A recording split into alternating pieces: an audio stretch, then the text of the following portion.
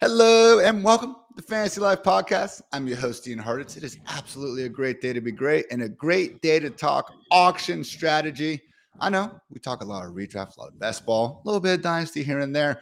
Auction, though, people, I don't want to say it's the best form of fantasy. I'm not in enough leagues to say that. I have not done enough auction drafts to say that. But the ones I have done, very fun. I know I've had a lot of you reach out and just, want some auction goodness. So guess what? Here we are. And who do I mean by we? I mean one of the best auction minds in the game, people. A friend of mine, even though he takes my money far too often for my liking in poker. Drew Davenport, Football Guys staff, Auction Brief Podcast. You can go find the Auction Manifesto out there this week. Subscribe on Patreon at Drew Davenport FF. Drew, what's going on, my man? Hey, that was quite an intro. I don't try to always take your money, but you know what? Recently, all I did was donate, so I can't say it's always me. But yeah, man, I had a great time seeing you recently. Stoked to talk auction. Yes, man. And look, Drew, I asked you before this, pod started, what are we doing? Are we already done with auctions for the year? No, you still have like 5 more coming in the next week and a half. So again, it's one of these formats where, if you guys haven't gotten out there and try it, can't recommend enough doing so. Yes, they are going to take you a little bit longer. You need to actually, go ahead and call up every single player for every single team. Good 4 hours sometimes. But just, Drew, in terms of just being able to go out there and get your guys, that's the fun part for me. Because I remember sending a tweet a couple of weeks ago about just like, man, wish I could pick like all these guys in round 7. I only get one option from it. An auction, man, there's no excuses about draft order. You want your guy? Go pay for him. Yeah. Well, one of the things that, this is a kind of, we'll talk about this later, but, we always talk about in regular Serpentine drafts, the mid-tier of tight ends aren't that exciting because there's so many guys that you want to be drafting right in that area where like Dallas Goedert and David Njoku are going. You have to make that choice between, do I take Goddard now or do I want this receiver that I really like at this point in the draft? Auction doesn't make you make that choice. You just go get them both. And so it's a much more viable strategy to do that. And it's the same thing with, we talk about the dead zone running backs. Nobody's forcing you to take one of those guys, but when you're on the clock in a Serpentine draft, they're sitting right there. They've fallen past ADP. You feel obligated to do it. Auction doesn't make you do that. It's just, it's the best format. I know I'm biased, but that's how I feel. What has made you love it? Is it just that, looking at it objectively versus Serpentine draft, you want to be able to get your guys, or was there a moment in your life, Drew, that you just, you knew auction was it for you? There was a moment, believe it or not, when you say go. that, because and his name is David Boston. Ooh, so I tell the story. Ohio all the State's time. finest. Let's go. Yes. Well, what happened was I got into fantasy from a buddy of mine, and believe it or not, my first ever fantasy league was an auction, and I didn't know any better. He was just like, "This is how we do it." I was like, "Okay, I don't know what I'm doing." Well, I ended up getting David Boston for like $8, and he had 1,500 yards and 9 touchdowns, and I was hooked. I'm like, this is. And the following year, I think I got Jeff Garcia through 35 touchdowns, and I got him for $1 at the end of the draft. So it's those kind of things that form your love of it. But I will say this: look, you made the point at the beginning that yes, it takes a little bit longer, but it's draft day, baby. Don't you want it to be longer? Like, it's supposed to be fun. And if draft day is one of your favorite days, who cares if it's a little bit longer? But yeah, I don't like being forced into those little pockets of players that you have to have. You got the 1.03. You're not getting CD Lamb, right? He's going to be at the end of the round of round 1 or early round 2. You're not getting him. I don't like being forced into those pockets. I love the freedom it gives you. And again, I just think it's great because we all have those league mates who are inevitably going to be making excuses about, I got sniped here and there. Guess what? You can't get sniped when it's on you to go ahead and increase that money up. Now, can this cause, some risk between you and friends when you just keep on pushing that money up? Sure. But to your previous point, that's what makes draft day that much more entertaining. Let's go ahead and break some friendships out here in the name of fantasy football. Why the hell not?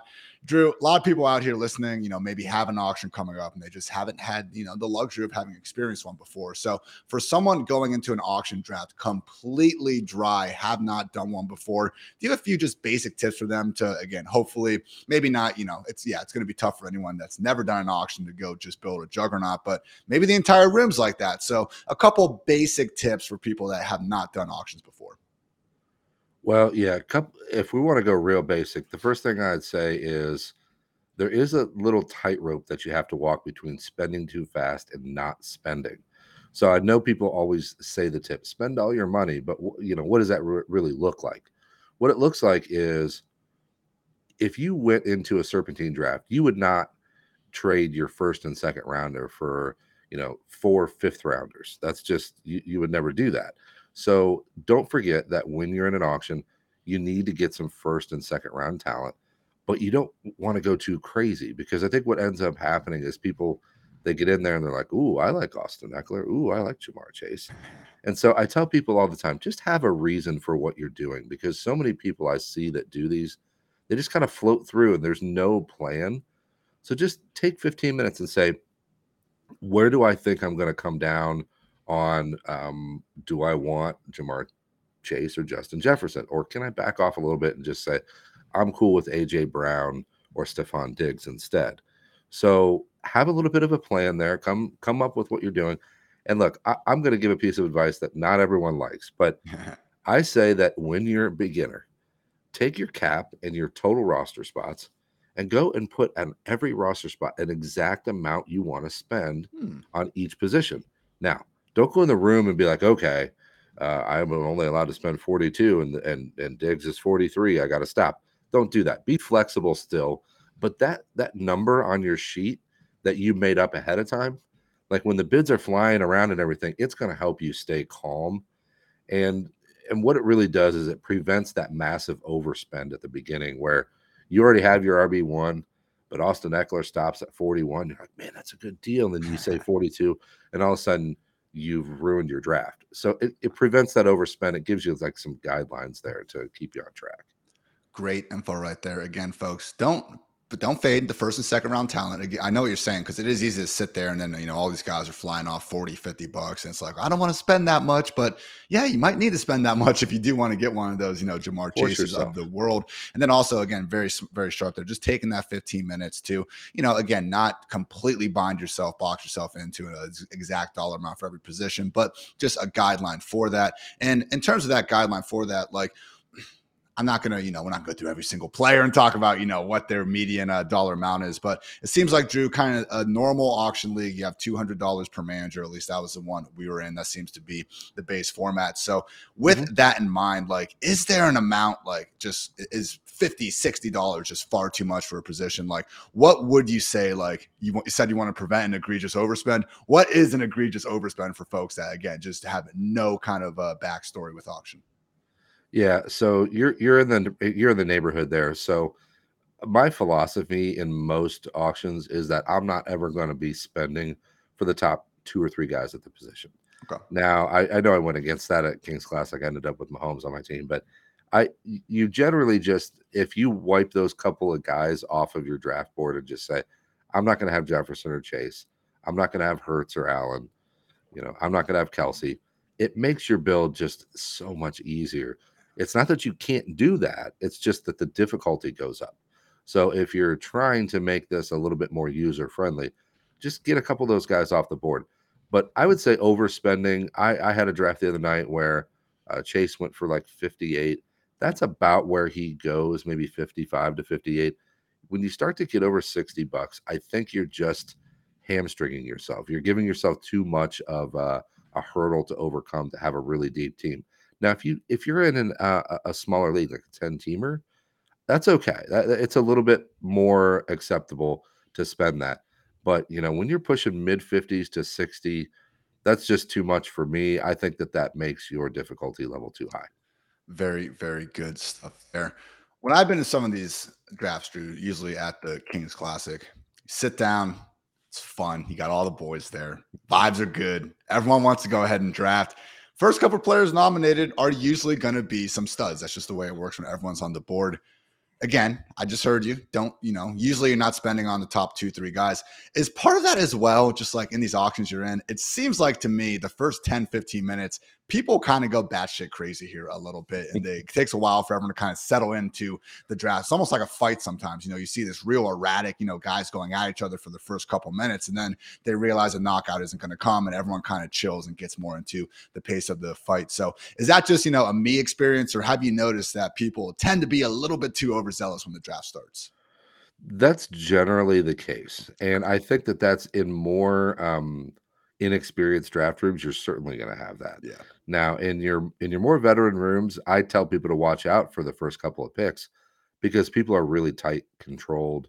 They've done a bunch of them, so they're sitting there thinking, "I'm not going to spend my money yet." And you could watch out for the first 2, 3, 4 picks. You might get a nice little deal, but generally, what you say holds true, and that is that people are excited. They're excited, and one of the things that I love about auction drafting is you can get more into the psychology of the person and how people act and the way that they draft and the way they're, you know, auction drafts really put an emphasis on your personality. Mhm. So if you're in a room with somebody that you know really well, their personality is going to be amplified by the format. So if they're, for instance, you were talking about poker at the beginning. If you know that person's an aggressive poker player or whatever, they're going to come into an auction draft. They're going to be aggressive.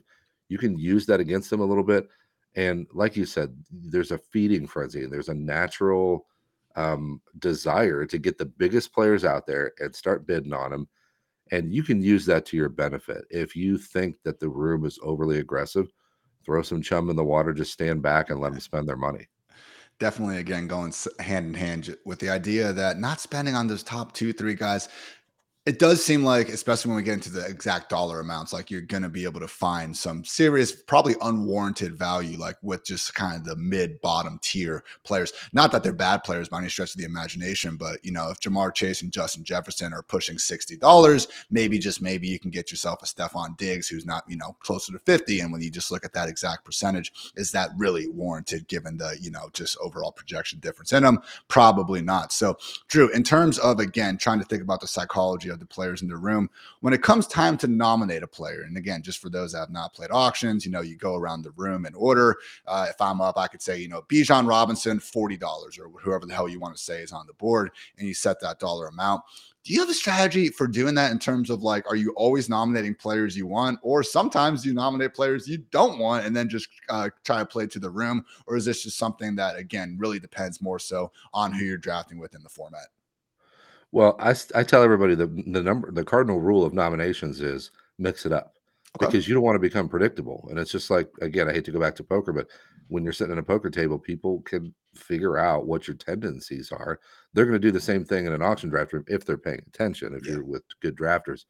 I see it all the time, especially in my home leagues. There are some people that will always nominate somebody they don't want, or they'll always nominate somebody they do want. And I'm picking out those guys who nominate somebody and they always end up with that player on their team. You can bet I'm squeezing $4 to $6 more out of them every time. And if you think about that, that adds up over the long course. Yeah. If you got 4 guys in the room that do that, you're pulling $4 to $6 every time they nominate somebody. I mean, do the math there. It's a big bump for you. So I tell people mix it up, but I also say that there is a flow to the draft that's going to dictate a lot of the time whether you're nominating somebody you want or don't want. And early in a draft, I tell everybody, let everyone else nominate the big names and get them out there. Don't worry about that. What you need to worry about is the plan you thought about ahead of time. And so in order to execute that plan, you need to start out by figuring out what are the guys that are going to really make my draft go one way or another. Like, let's say you go into a draft and you are a guy who wants Travis Kelce. Nobody's going to forget about him. That's And true. you're not going to wait until the 4th round and get some sweet deal on Travis Kelce. It ain't happening. Just get him out there. Figure out if you're going to get him or not, because that's going to be important to your draft.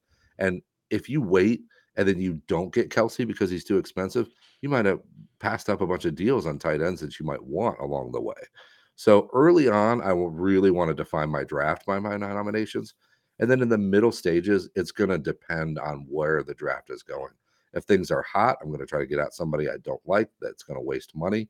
If things are settled in, then I'm going at the guys I want in those middle tiers. But the middle of the draft is really a flow thing that you have to figure out on the fly. When you talk about the guys you want, we all have our guys, just players we have naturally ranked ahead of ADP. And the unique thing about auction is, again, the ability to just go get those guys and not have to worry as much about the certain round of the draft. But to your point about Kelce, like there are still key players, across tiers and big tier breaks where if you don't get them, it is going to change the overall roster construction you're working with. So when you look at, more traditional redraft roster construction strategies like elite quarterback and tight end, or going with anchor RB, having, 5 wide receivers in the first 9 rounds, or we could just say in this case 5 wide receivers, the top 45, top 50 overall picks at the position. Like, is there a redraft strategy that people are kind of familiar with from a roster construction standpoint that you have just gone into auction and felt the best about when you can pull it off? Because I get it, if maybe your team's with Travis Kelce, you feel the best about, but you're not going to spend $70 on the guy if it comes to that in a specific draft. So again, as someone that's done a ton of auction drafts this year already, what sort of overall roster construction have you found to be your favorite when it does go your way? Yeah, I think this is one of the easiest questions I get. I love it because Here we go. I do believe there's a way that I set up an auction that makes me feel the best, and that is I'm spending on I'm really not spending anything on tight end. So I'm gonna get a guy. I might get an Njoku or somebody like that if there's $6 or below. Maybe a Fryermuth sneaks into me for $4 or $5, something like that. But generally, I'm dumping out a tight end completely, and I'm going to try to grab 2. If the rosters are big enough, I'd love to grab 3, but I'm just going to try to grab 2 guys like a Higbee Everett, or a Schultz and a Higbee, or I like the Higbee Everett one. I like the Higbee Everett one. I knew you. I threw the Schultz out there. Just you took the bait, man. I know you. I know you're a huge fan of Dalton Schultz. But the point is, I'm dumping out a tight end completely, pretty much, trying to spend $5 on 2 guys, and then quarterback. I'm not going to go completely cheap. Like, I'm only going to spend $2. Although I did that the other night because I spent up a little bit at running back when Ramondre Stevenson went a little bit too cheap. Sure. So then I had to pull the money off of the quarterback. But I think there's a little bit of value in spending a couple bucks above a replacement value, replacement level quarterback, but not spending on the top guys.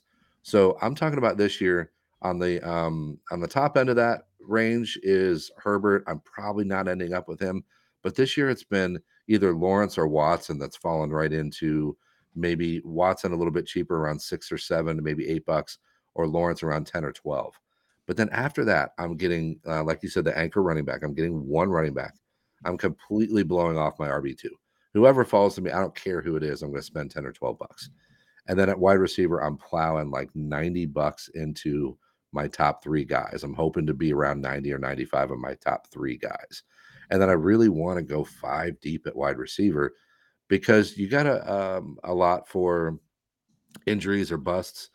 And I want those 3 solid guys at the top. So if I get 5, I'm feeling really good about getting through the buys and getting through the injuries. So to recap, sorry, I know that's a lot, but no, you're good, man. Great info. A little bit above replacement at quarterback to try to grab Lawrence or Watson, maybe Herbert, super cheap at tight end, anchor running back, and then plow a ton of money in to 5 wide receivers. Even I've done pretty much a half of an auction this year, but as someone that's done, a couple, I think we're almost around 200 best balls at this point, plenty more redrafts going on. That's pretty much what I like to see out of my team too, Drew. So again, it's good to see that there is still that, even across different formats of fantasy, that, top tier roster construction that we do want to be shooting for. And I just think it makes a lot of sense. Again, even going back to not going after those top 2 or 3 players, because at the end of the day, if we are seeing, the Mahomes and Josh Allen's going for, literally 30, maybe $40 more than someone like a Trevor Lawrence, like a Deshaun Watson, that gap just isn't really lining up to what we're seeing in a traditional redraft serpentine where it's only a 4 or 5 round difference more times than not there. So heavy wide receivers, again, Drew recommending $90 potentially for your top 3, harden to paint 5 deep, anchor RB, fuck the RB2, we'll worry about that later. Value with going a little bit above the replacement value quarterbacks with T-Law and maybe Deshaun Watson, punting tight end for the most part. But I'm with you, man. Dwayne and I did a NFFC high stakes league last night, and like we got Njoku around past like what we were even thinking his cutoff was going to be. So every now and then you do see Njoku fry him to slide down there,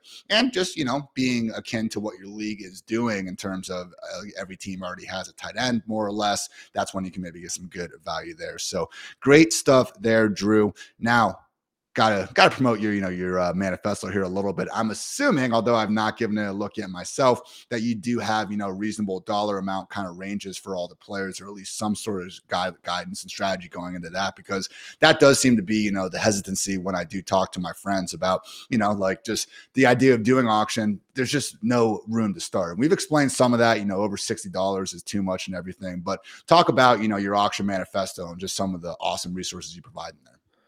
Well, what I like to do is my show all summer really is kind of like this.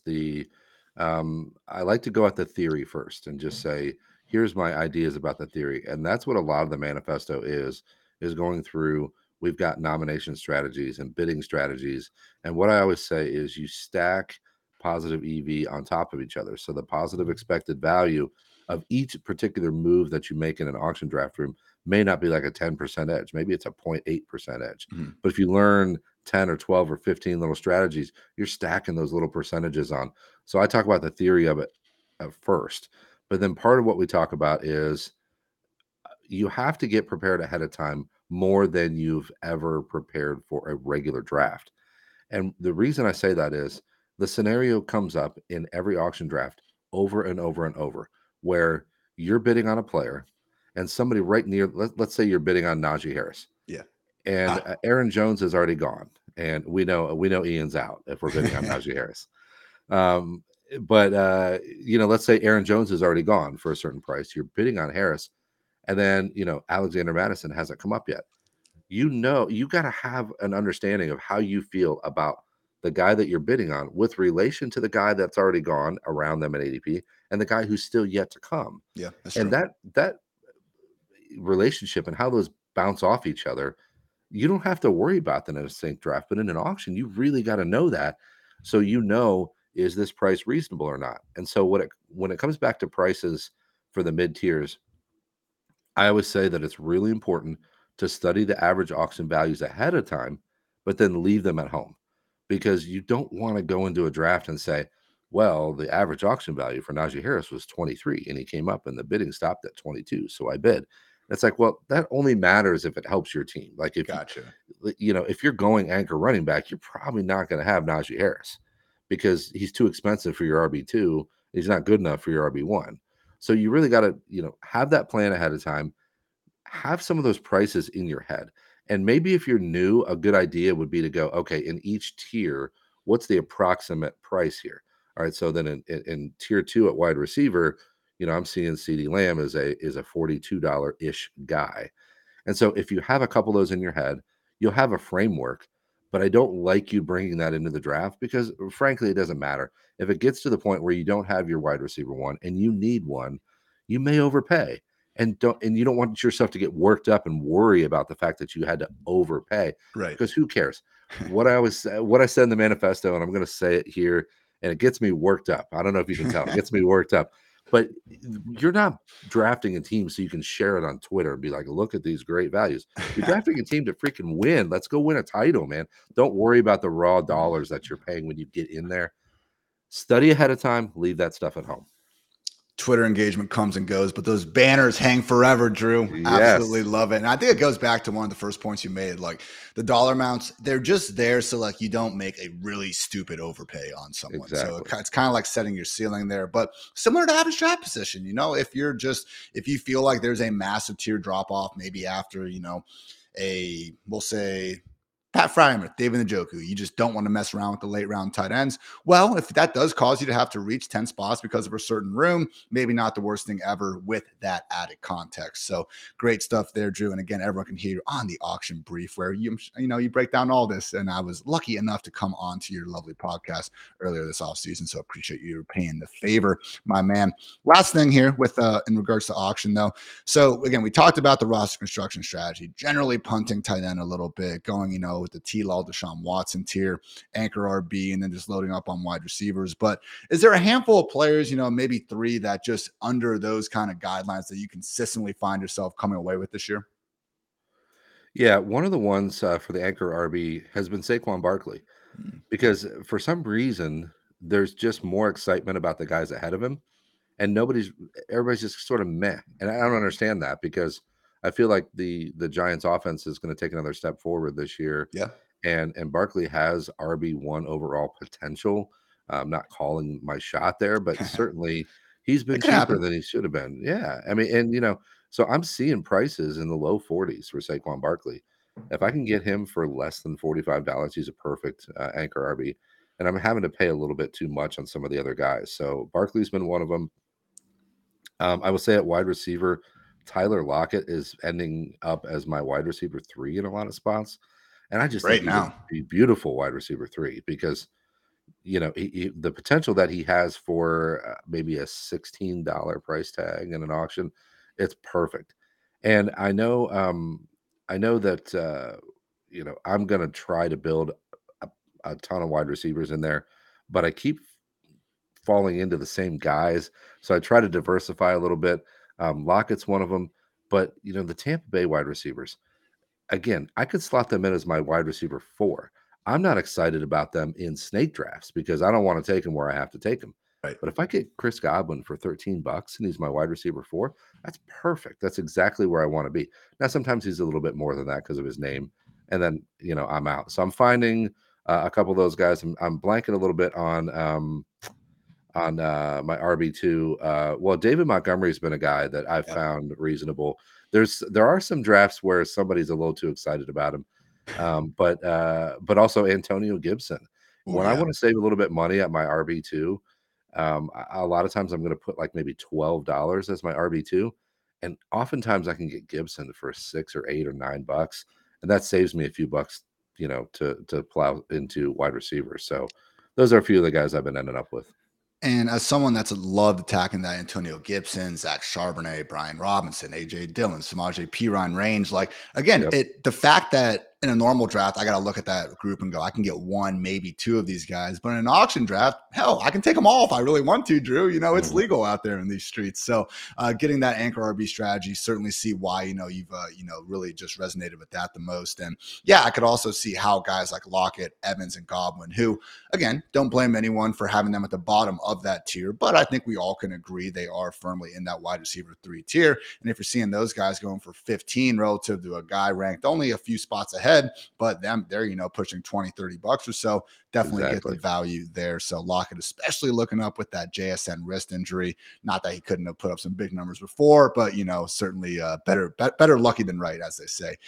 Drew, fantastic stuff. Funny thing about this is we have not mentioned yet that you are a practicing criminal defense attorney for 22 years. So in the Yeah. fantasy football community, we all love your auction research, and we all love your ability to sift through some of this legal madness because let's face it, none of us know what the hell is going on half the time with this. So as far as it stands right now, I think there's only two really ongoing legal situations to overly worry about, but I know we've gotten some recent news on one of them. Again, you're at Drew Davenport FF on Twitter. Cannot recommend shooting you a follow enough for all of you out there because, again, some of the legal threads you put together are just so helpful. So, can we talk about Joe Mixon and the recent resolution he had to that menacing case and what is still going on with him right now? And just overall, your thoughts on if we are going to see a suspension this 2023 season?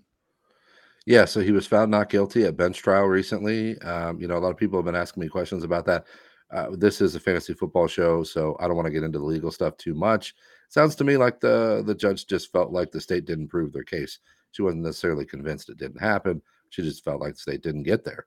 So hey, he's not guilty, but that therein lies an important distinction with the NFL because the NFL has done their own research into the case, and I'm sure they've talked to the alleged victim here, and I would guess that the NFL is still going to be a little bit concerned about the allegation that there was a use of a gun and that this is a violent charge. Now, this isn't a violent charge from the standpoint of like an Alvin Kamara case where he's beating somebody up, but it's still a violent charge. So the NFL is going to want to look at it vis-a-vis his history from all the way back in college. I don't believe he is in line for a lengthy suspension. I do believe, though, that a suspension is still on the table. However, I'm taking the ADP dip, especially in auction drafts, Yeah. because the way I draft when I want to dump out of that RB2 spot, and sometimes I don't go with the anchor RB if the wide receivers are too expensive. And then a guy like Joe Mixon's real valuable as my RB1, which I that's not what I want to do, but it's in the back, it's break glass in case of emergency kind of plan.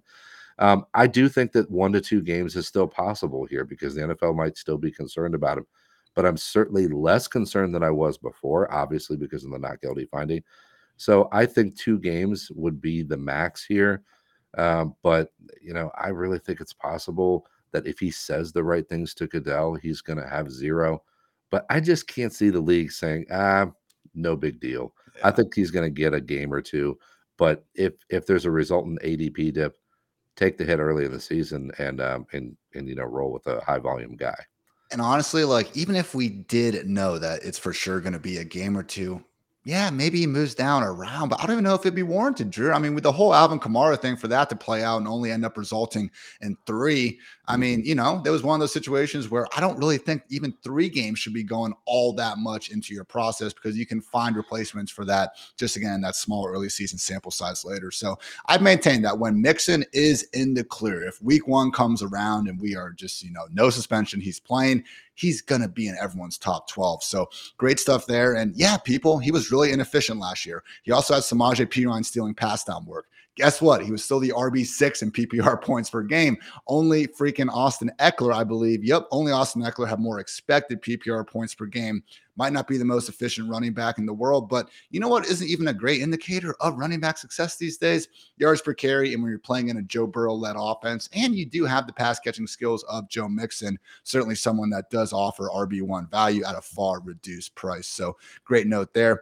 Anything on Hassan Haskins, Drew? Because this is one of these situations where, really getting into weeds, Tajay Spears has been someone that I've been hyping up for a while now. And I remember when we actually had the original Hassan Haskins strangulation charge, like, that's what got me more onto Spears than anything, because I just figured this was going to be a really bad situation for Haskins, and we could not even have to worry about him as a handcuff behind Derrick Henry. Now Spears has had himself a nice preseason. I think even if Haskins stays, we could still see Spears maybe not be a complete workhorse handcuff, but have the fantasy-friendly pass down role anyway. But any word on this Hassan Haskins situation? And is it maybe just one of these things where when something like that gets announced, I mean, I think it was like a month or 2 ago, like, might just not be enough time for everything to resolve in order for 2023 suspension? Yeah, I don't think that 2023 is really in play, because Okay. this is one of those situations. Everyone's asking me about, when they're asking me about the Mixon case, they're like, well, yeah, aren't they going to push it out like they did with the Kamara case? And I said, no, wait a minute. These are Kamara's a serious felony, and the Mixon case was a misdemeanor. And there's a Mhm. expiration date on misdemeanors in Ohio, especially. You got to have them done Okay. within 6 months. I knew that Mixon was going to handle this case before the season. So Haskins is a completely different situation. And here's another thing about the Haskins case you got to remember: this is a cross filing, okay? And a cross filing means that both parties were charged out of the incident, and that's unusual. And it sounds like there was this wild, like, couple day period of time where she's alleging he did some stuff and he's alleging she did some stuff. Ah, It's wild, and the okay. facts of it are pretty crazy. And I will say this also, and I point this out all the time, but the allegation is a strangulation charge, and that makes it a felony offense. And there is very strong evidence. I believe the number is, I think, a man who has a non-fatal strangulation allegation Mhm. is like 6 or 7 times more likely to harm that person again in the future, and or for it to result in death. So Oh, this is extremely serious charge. I'm not sure that we're going to see a resolution this year. When you get a felony charge that pops up in July, this is going to go into 2024 with the seriousness of it. Now, the only caveat I would issue there is, because it is a cross filing, a lot of times when I get those, I got one of them going on right now. The two parties are saying, hey, we'll agree to this reduced charge. And it's sort of like this game where I shouldn't say game, that's a terrible way to say it. It's I sort of like this thing, though, where you get it. I mean, yeah. you got the two parties and they're kind of pushing the prosecutor, like, give us this deal, give us this deal. Whereas ordinarily it's just one on one. Now Okay. you got the two defendants saying, we don't really want to testify against each other. We'll take a reduced deal. So that is possible that it gets resolved like that. But again, we don't know the inner workings of what they're talking about. And with such a serious charge, I'd say that the chances are nothing's going to happen in 23, but the allegations are not pretty here. Not pretty at all, but great info. Again, just on the usual, rate that we'd expect from this. So not expecting Hassan Haskins suspension or just resolution is probably the more better way of putting it in Mhm. 2023. Are there any other legal situations that you're kind of have your eye on right now? I know we had that Dalvin Cook situation where it just popped up again, but I don't even think it was something new. It was just, Dolph or one of these nameless, faceless people out there, bringing something up that happened a while ago. Like I asked Dwayne last night when we were drafting, because I was like, dude, I'm with the freaking great Drew Davenport tomorrow. I want to make sure we cover all this. Other than Mixon and Haskins, though, like, is there anything else you're really all that concerned about for 2023 in particular? Not really, no. Jordan Addison resolved his case, his speeding case What a yesterday. defense, by the way. My goodness. Hit the dog, Drew. It was the dog. I know. Well, and what's wild about it is we never really heard whether there was confirmation that this is actually a lie or whether it was truth or not. We didn't get that. We did get, though, that they dismissed the reckless driving charge, which was the more serious charge. Yeah. And he just pled to the speed. So I would guess that Jordan Addison's going to be okay. I said that from the beginning, though. If you're a Patreon subscriber, I said my concern level was extremely low based on how they handled the Marquise Brown case last year. You really have to have a series of dangerous traffic incidents for a speeding case like this to lead to a suspension. So I'd expect Jordan Addison's fine. I don't expect anything to happen with the Dalvin Cook case this year. They had a jury trial scheduled in August. That's been bumped again to the offseason a la last summer. So, I know that some of the stuff that came out about Cook recently was just people throwing mud at the wall about, oh, he had offered a settlement and this and that. I'm like, of course he's offered a settlement. This is a civil case. That's what you do. You sit around and you offer each other settlements and try to get the case handled before you go to end up in a lengthy and expensive trial. So I don't think that anything that has come out about Cook is concerning me either. So right now, I just say, yeah, there's no joy. I don't think there's any cases that I'm super concerned about at the moment. As soon as I open my mouth, we're gonna have something break tomorrow. But I think right now we're in the clear. The Jordan Addison situation. Look, I get it. Not good for anyone to be speeding 140 miles per hour on a 65, but just sitting back and looking at like the reaction on one day where it's like, what are you doing going 140? My goodness, so irresponsible, to just a complete 180, Drew, and everyone being like, oh yeah, it's your dog, man. Of course you gotta drive 140. I would have drove 200 miles if it was my dog. So just PR 101 over there. Yeah. And saying that, I do hope Jordan Addison's dog or whatever it was, is okay out there. Glad to hear that he'll be out there on the field playing, because my God, I don't want to get too carried away with training camp highlights, Drew, but looks like Addison is a ball player out there, and obviously don't even worry about training camp. Look at his profile. Great player. Excited to see what he can do this year. Drew, fantastic stuff. Thank you for your time, man. Again, at Drew Davenport FF on Twitter, Football Guys Finest, Auction Brief Podcast. Don't forget to check out the Auction Draft Manifesto. And yeah, bro, let's play some poker again soon. Anything else you want to get off your chest? Don't worry, the invite will be coming. I just hit up Rebar and said, when are we playing? He said it might be tough during the season, but no, thank you, man. I appreciate it. You hit all the highlights. Check out the Auction Brief Pod. I just wrapped up the manifesto, which is my hour and a half of just me running my mouth, but it's all auction tips. And if you're going into an auction, you think to yourself, man, I haven't had a lot of time to work on this stuff. Pop in the podcast, listen to that 90 minutes. It's gonna really help you out.